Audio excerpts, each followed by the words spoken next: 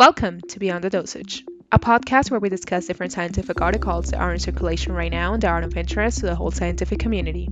Study. Practitioners face reimbursement barriers for lifestyle medicine intervention. Research results show that many physicians and other clinicians are hindered from helping patients make these changes. A survey of 1,286 practitioners shows that 55% reported not receiving any reimbursement for lifestyle medicine practices, while 27% reported some reimbursement and 18% being reimbursed for all their lifestyle medicine interventions, according to research results from the American College of Lifestyle Medicine. The respondents included dietitians, nurse practitioners, physician assistants, physical therapists, and physicians. The respondents shared specific examples of both clinician and patient barriers, such as a Medicare patient who was denied coverage for a nutrition-focused weight management program in favor of a costly surgical procedure. Chronic disease management guidelines clearly recommend health behavior changes, but many reimbursement barriers discourage or prevent healthcare practitioners from helping patients achieve those lifestyle changes. Study author Kelly Freeman, MSN, AGPCNPBC Deep ACLM, said in a statement, "If optimal health outcomes are truly the goal, more resources are needed to best illuminate the most impactful types of lifestyle interventions and how to successfully implement them in a sustainable manner." Some survey respondents recommended several changes that would improve their ability to practice lifestyle medicine. The top suggestions included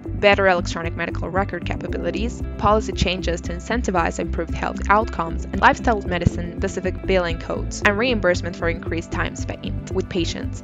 The study authors proposed that specific policy changes must change to address the limitations of the payment and reimbursement models. A proposal example is to develop new quality measures that emphasize clinical outcomes and patient experience to address chronic disease remission and reversal. Now is the time to acknowledge that lifestyle medicine treatment is high-value care. Michaela Carlsland, PhD, MSPH, ACLM Director of Research, said in the statement, "Practitioners who are able to achieve outcomes such as type 2 diabetes remission, true improvements in well-being, and reductions in medications should be paid for their services in a manner that is commensurate with the value they provide."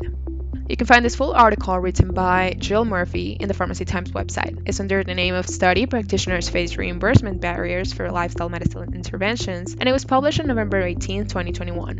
My name is Stephanie. I'm a recently graduated pharmaceutical chemist. Thank you for listening and have a nice day.